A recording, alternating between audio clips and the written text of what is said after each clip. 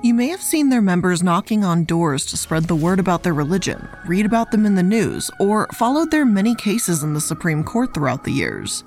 Today, we will be talking about Jehovah's Witness, one of the most secretive religions in the world that has faced multiple controversies for their refusal to participate in the military, ban of blood transfusions, and multiple accusations of hiding sexual assault. Hello everyone, and welcome to the Corporate Casket. I'm the Illuminati, and today we will be discussing Jehovah's Witness.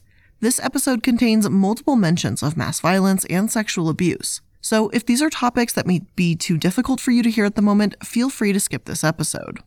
Now, let's get started with the background of the religion and how they got their start.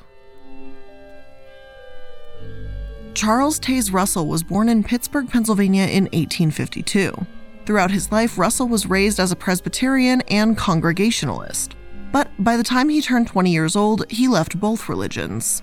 He was skeptical of Christian religious views on hell, and his skepticism only increased when he met William Miller, a follower of the Adventist movement who introduced him to new beliefs. With the help of William Miller and other members, Russell studied the Bible and wrote his first two Bible journals in 1877.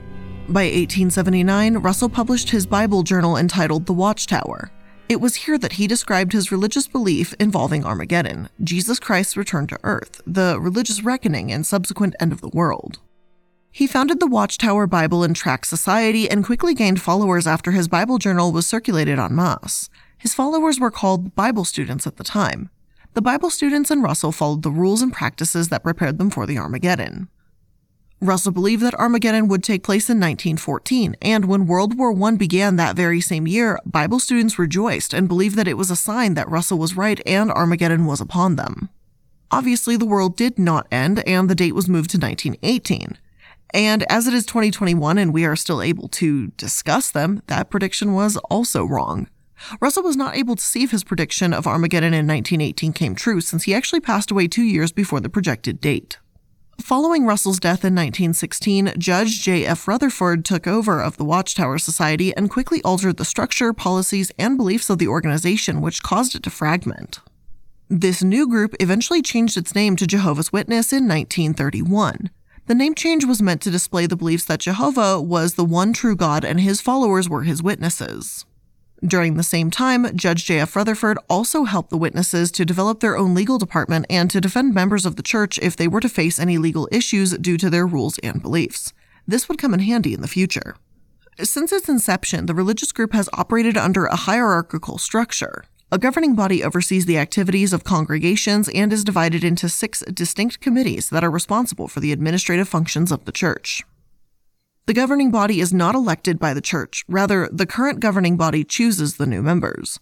The all-male elders are also chosen by the governing body. The elders oversee the individual congregations and their members and ensure that rules are being followed and conduct Bible studies, preaching about the unique religious beliefs of the Jehovah's Witness.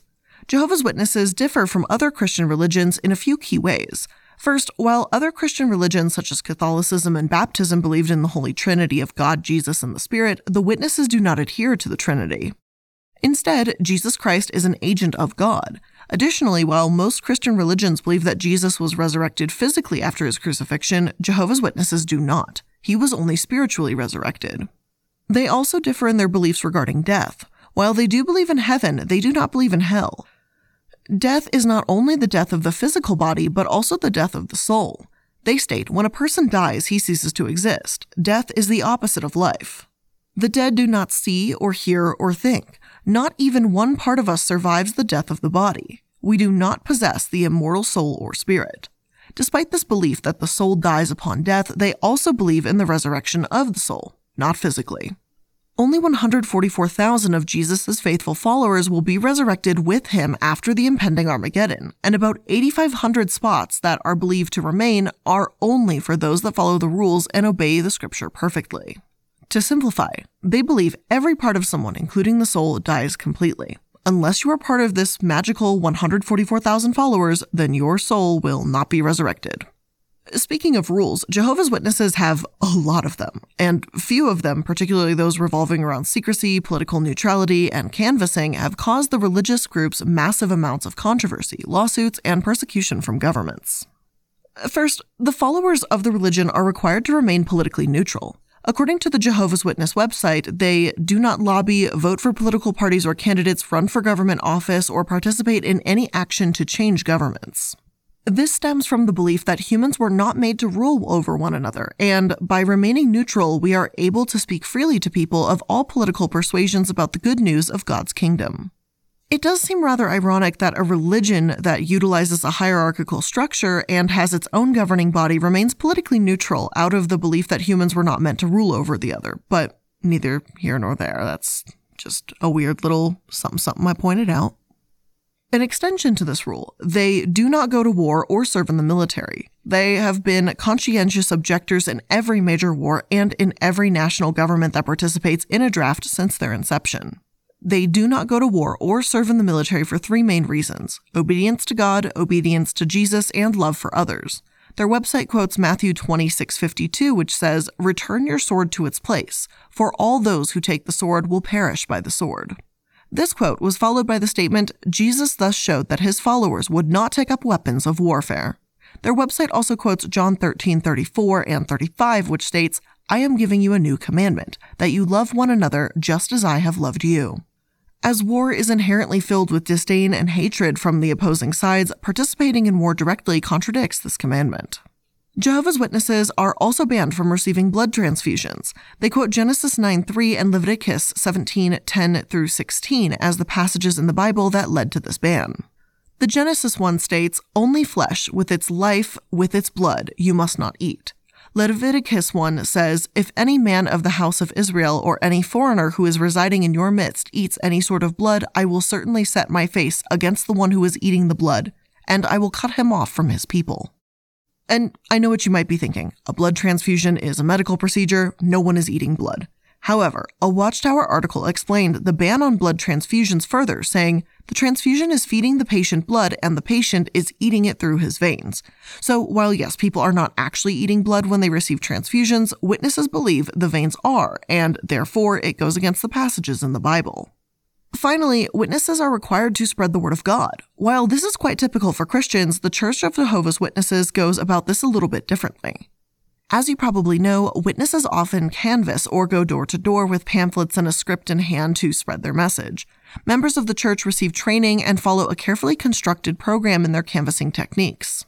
Their website quotes three Bible passages: Matthew 28:10 and 20, Matthew 10-7, and Acts 5:42 as an explanation for their unique practice of going door to door.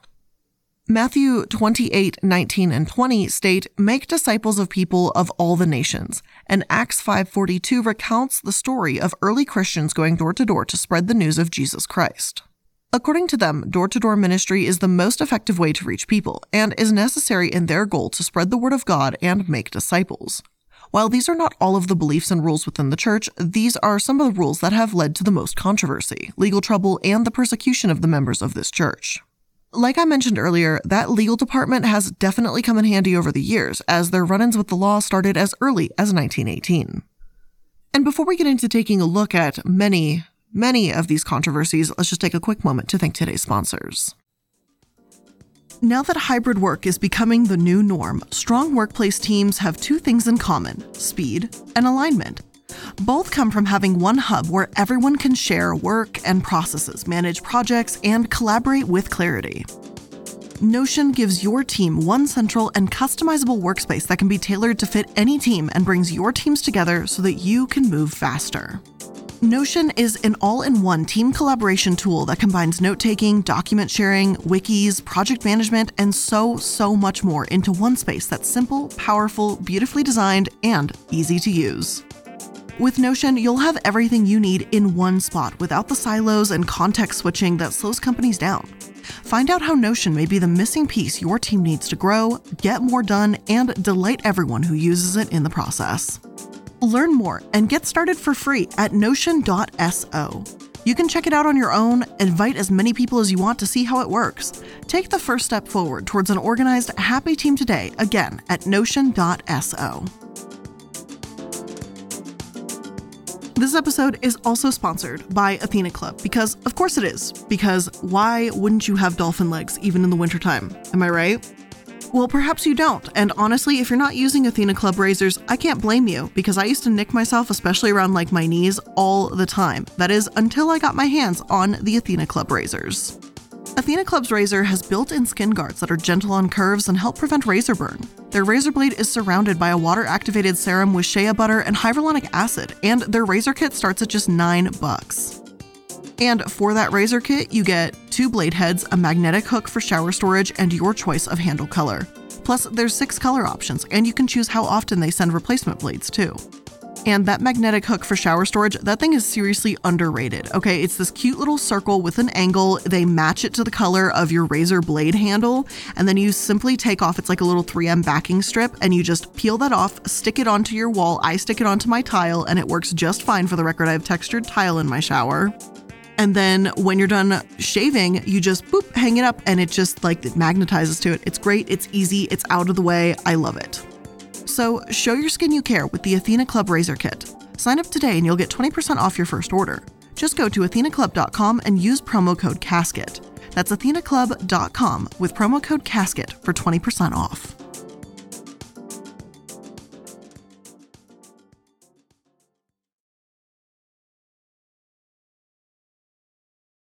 Only 1 year after Rutherford took control in 1918, the Watchtower organization faced massive legal trouble for refusing to participate in the military during World War I. According to the group, participating in the military went against their religious beliefs, and they were conscientious objectors because of it. In 1918, the Canadian Secretary of State issued a decree that made it punishable by a fine of $5,000 and 5 years in prison to be in possession of Watchtower literature. And that was due to their refusal to participate in the military in World War I. In the same year, the United States arrested Rutherford and several of his aides for promoting draft evasion during a time of war. Originally, he and his aides were sentenced to 20 years in prison, but their convictions were overruled and dropped 1 year later. A few years later, in 1935, elementary schools began to expel Jehovah's Witnesses who refused to stand for the flag. This led to the Supreme Court case involving a 12-year-old Lillian Gobitas who had been punished in school for not standing for the flag.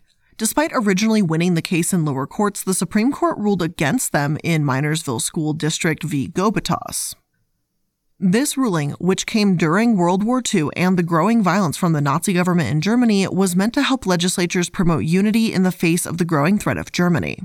The news of this case prompted multiple acts of violence against Jehovah's Witnesses, as many people believed them to be anti-American and sympathizers during a time of war.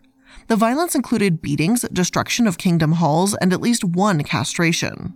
Some newspapers and national leaders who were aware of the increasing violence towards members of the church came out to condemn it and widely criticized the role of the Supreme Court in instigating it. This ruling was later overturned in West Virginia Board of Education versus Barnett, which found that people could not be forced to stand or salute the flag for any reason. Unfortunately, this was not the only persecution Jehovah's Witnesses faced during World War II. It is a little-known fact that Jehovah's Witnesses, who were also targeted by German officials during the war, were also targeted with mass violence by the Nazis. Roughly 1,500 Jehovah's Witnesses were prosecuted in Germany due to their refusal to join the military, vote, salute the swastika, and because they continued to meet for prayer and worship. Over 500 people were put to death after they withstood trial either by beheading, gas chambers, or lethal injections. Gerhard Leibold, who was 22 years old, was beheaded on May 6, 1943. His execution came 2 years after his father, who was also a Jehovah's Witness, was beheaded in the same prison. He wrote a farewell letter to his family saying, "Without the power of the Lord, I would not have been able to walk this path." Another young man, Rudolf Buchner, who was only 17 at the time, refused to join the Nazi military. After a trial, he was beheaded by Nazi officials on September 22, 1944. In a letter he wrote to his mother before his execution, Rudolf Buchner said, "Many brothers have walked this path, and so will I." The remaining 1,000 witnesses who died during the Holocaust were placed in concentration camps. There they were forced to work hard labor in horrendous conditions and were often subjected to torture and starvation. During their time in concentration camps, witnesses were also subjected to deadly medical experiments. The cause of death is not known for all of the cases, and researchers continue to update the figures and details about what happened to Jehovah's Witnesses during the horrors of the Holocaust. According to their website, stories of Jehovah's Witnesses spread throughout concentration camps, and they were admired for standing against the war and the Third Reich. They quote an Austrian prisoner as saying, "They do not go to war. They would rather be killed than kill anyone else." This was certainly very accurate, as Jehovah's Witnesses have a long-standing history of enduring persecution due to their refusal to participate in militaries around the world. Jehovah's Witnesses were also conscientious objectors in America during World War II and refused to join the draft. In 1946, Anthony Sicarella refused to answer the call for the draft and was arrested. The draft board decided that he could not be a conscientious objector because he did not object to participation in war in any form. This belief from the draft board, after he stated during questioning that he was willing to act in self-defense or in defense of fellow Jehovah's Witnesses if they were also attacked.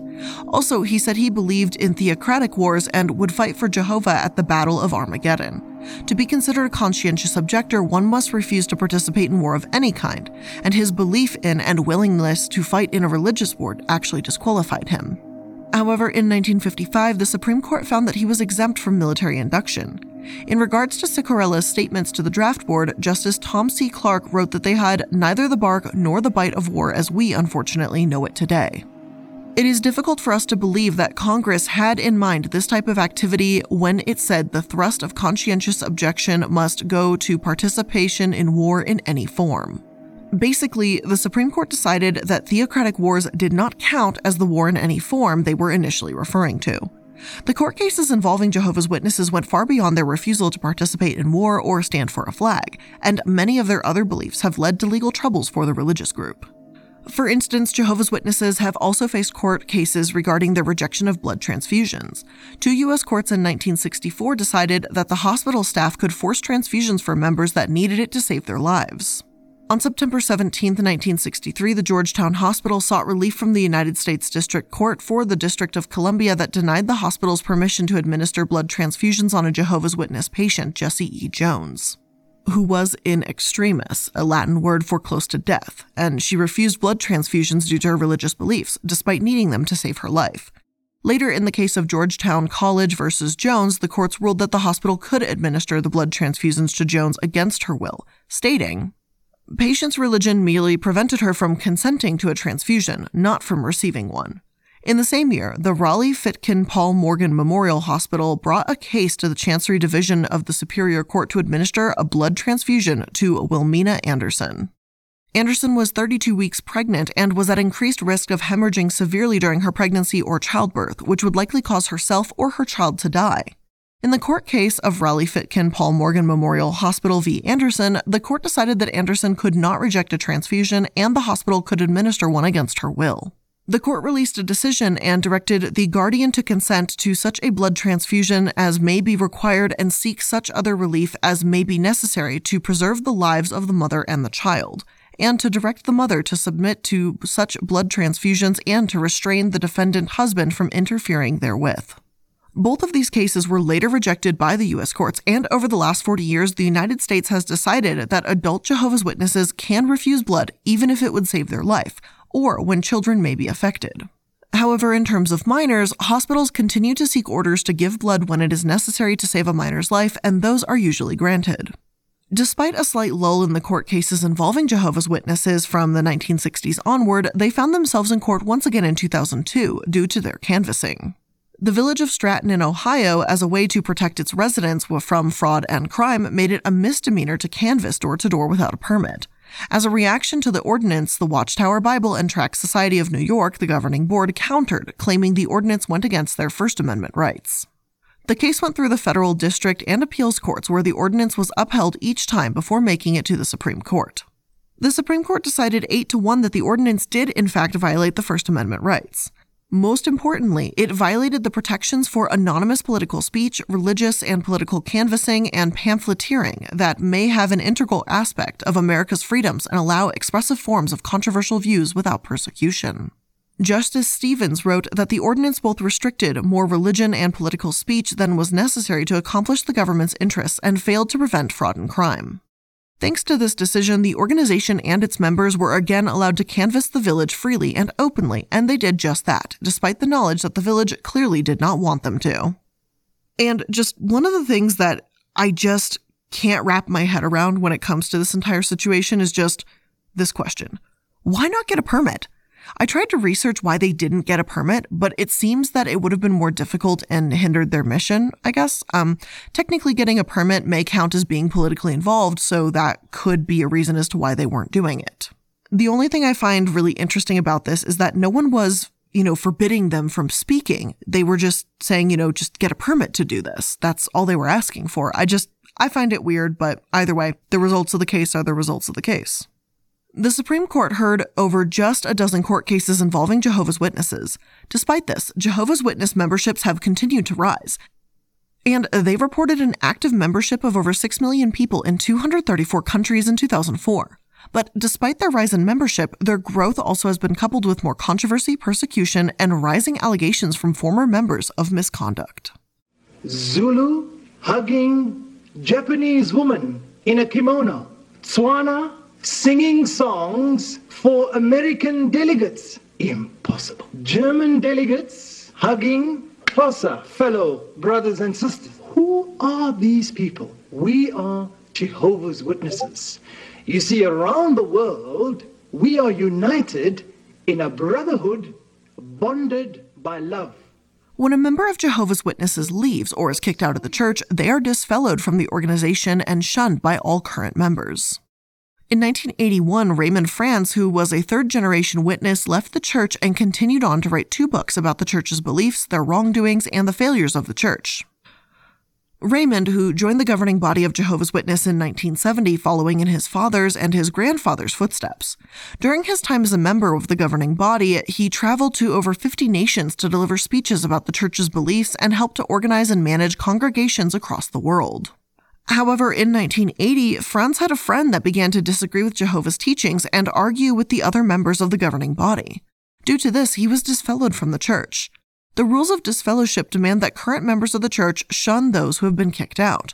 However, Franz decided not to follow this rule and was cited sharing a meal with a friend after his disfellowship. He was ultimately forced to leave. In a rare and relatively bizarre interview with Time, Franz described his experience in Jehovah's Witness and the circumstances surrounding his disfellowship. He stated, "In one stroke, they eliminated all my years of service. I frankly do not believe there is another organization more insistent on 100% authority."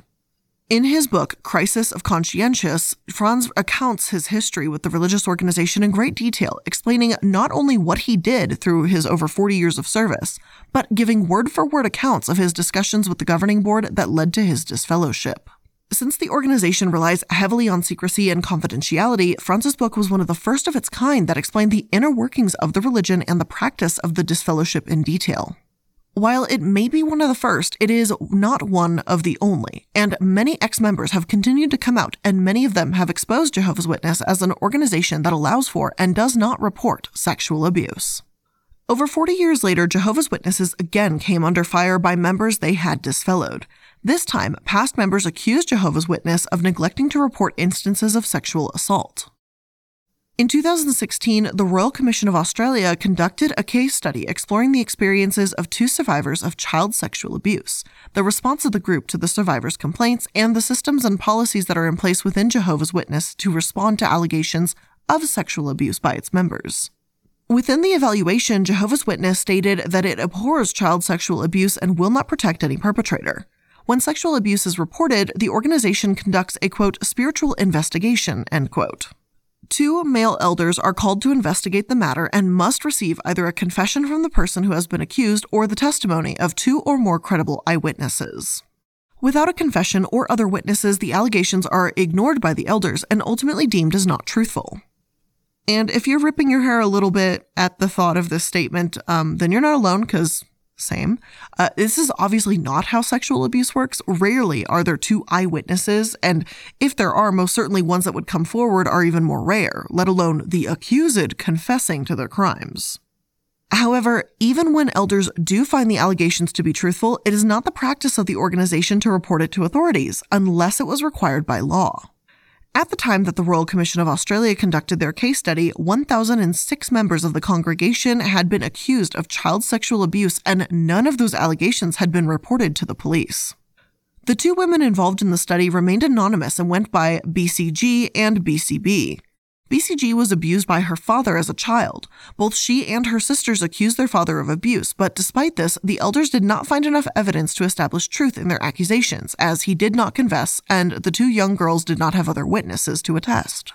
However, the elders did decide to disfellow him because of extramarital conduct. While her father appealed the decision, he also confessed to sexual assault. His disfellowship stood. However, his abuse was never reported to the authorities by Jehovah's Witness. Despite knowing that this man had confessed to sexually assaulting both of his daughters, he was actually reinstated only 3 years later. About 10 years after BCG reported her abuse, she decided to leave Jehovah's Witnesses and report her abuse to the police. BCG had chosen not to report her abuse while she was still in the church out of fear that she would have been disfellowed for going against the church's strict rules of confidentiality. When she left, she no longer had this fear, and finally, after 3 different trials, her father was found guilty and sentenced to 3 years in prison. Another woman who took part in the case study, BCB, was sexually abused by an elder in her congregation. She disclosed the abuse when she was an adult, and it was investigated by 2 other elders. Since there was no second witness to her abuse and the person she had accused obviously did not confess, her allegations could not be established true by Jehovah's Witness, so her allegations were dismissed. In 2016, Jehovah's Witness faced yet another lawsuit when a woman by the name of Alexis Nunez sued the organization for negligence for failing to report her abuse to the authorities. This came after over 2 decades of Maximo Reyes sexually abusing multiple children within the church. In 1998, he was accused by his stepdaughter, Holly McGowan. Since he didn't confess and there was no second witness, the elders did not take any further action. Then, 6 years later, her brother accused Maximo of sexual abuse. This time, Reyes was disfellowed from the organization, but he was reinstated less than a year later. Then in 2002, Reyes continued his tirade of abuse and assaulted Alexis. According to McGowan, Alexis was 5 years old when Maximo's abuse began and 10 years old when it ended. Despite the continuous stream of allegations against Maximo, Jehovah's Witness elders never told authorities of his behavior or of the allegations. When Nunez originally brought her lawsuit against them, she was awarded $4 million in actual damages and $31 million in punitive damages. However, 4 years later, the Montana Supreme Court unanimously reversed the decision. Justice Beth Baker wrote that the church was not mandated to report the abuse under a state law that read, "A member of the clergy or a priest is not required to make a report under this section if the communication is required to be confidential by canon law, church doctrine, or established church practice." In other words, since confidentiality is part of Jehovah's Witness practice and regulations, they are not legally required to report instances of abuse. Unfortunately, this has led to over 1,000 unreported cases of abuse in the church, and that is only the amount we know of. It could be much worse. Other women who have left the church have come out with accusations of the church's wrongdoings and have called them, quote, cult-like. Sherry D'Souza was 46 when she left the church and Naomi was 22. Both women recounted stories in an interview with ABC of never getting to celebrate birthdays and being discouraged from finding full-time work after finishing school. Being told by the church to spend over 70 hours a month door-knocking and recruiting new disciples was apparently what she had to do. When Sherry began taking courses in health while an active member of Jehovah's Witness, the elders questioned her husband as to why he was letting her study. The 2 women said that their lives were totally controlled by men in the organization, either by their husbands or by elders in the church. It was after Sherry broke the religion's rule against reading things sourced from the outside world as she read the 2016 Royal Commission report that she began seriously questioning the religion, stating, "In its most simplistic form, the religion teaches that everything within the organization is from God, and everything outside is from Satan. So I was like, why is it taking Satan's organization to tell God's organization how to protect children? This doesn't add up." Sherry said she felt emotionally manipulated, abused, and betrayed. Since Jehovah's Witnesses are not supposed to read anything from the outside world nor speak out against the religion, Sherry was ultimately disfellowed and shunned by her family and friends that were still members. Her husband followed her and left the church when she was disfellowed. Naomi eventually left the church after being forced to hide her sexuality as a Jehovah's Witness. The religion condemns homosexuality, and Naomi's sister even suggested that she do conversion therapy, which, as we talked about in our Chick-fil-A episode, not very cool. Naomi instead decided to leave and moved from Australia to London. Her life in London came with brand new experiences, and she went to a gay bar for the first time in her life and came in contact with people outside of the religion for the first time. However, she missed Australia and eventually moved back. and when she did return, she was shunned by everyone in her family except for her mom. Both Naomi and Sherry said that they had to go through years of therapy after leaving the church to recover from the indoctrination. Both of the women found that their years within the religion made them feel disconnected from themselves, and after leaving, they had to work hard to rediscover who they are and who they wanted to be. Since current members are unable to speak out about the religion, disfellowed members are usually the only ones who can recount tales of any wrongdoing, which comes at great cost, as they lose any connection to their friends and family in doing so. Despite the multiple accusations of sexual abuse, other wrongdoings, and reports by members that have been disfellowed that the organization is cult-like, the organization continues to grow and is actually one of the most diverse in America. According to the Pew Research Center, the religious group has racial demographics that are 36% white, 32% Hispanic, 37% Black, and 6% of other races. The year 2020 led to some massive victories for the organization and big changes in how they canvass. They received a huge victory in South Korea in 2018 when the South Korean government, who had jailed over 20,000 of the church's members since 1950 for refusing to participate in the military, decided to alter how they address the issue of conscientious objections. The Supreme Court in South Korea decided that rather than jailing those who refused to serve in the military, they would instead serve by working in jails for 3 years.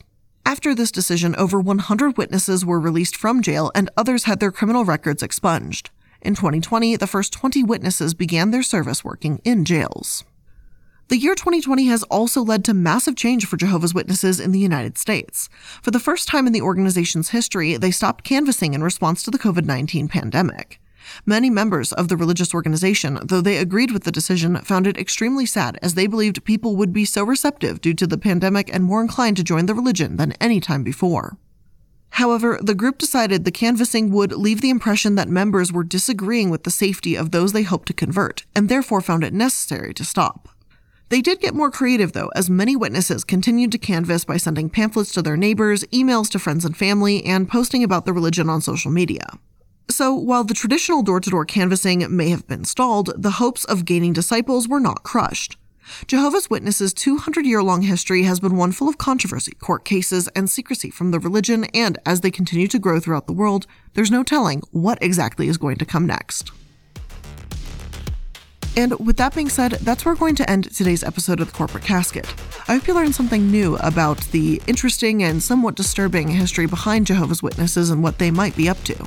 If you did, make sure to like, follow, and subscribe to stay up to date on all the recent episodes. I appreciate you spending some time here with me today. Thank you so much for that. Have a fantastic weekend, and I'll see you in the next one. Bye!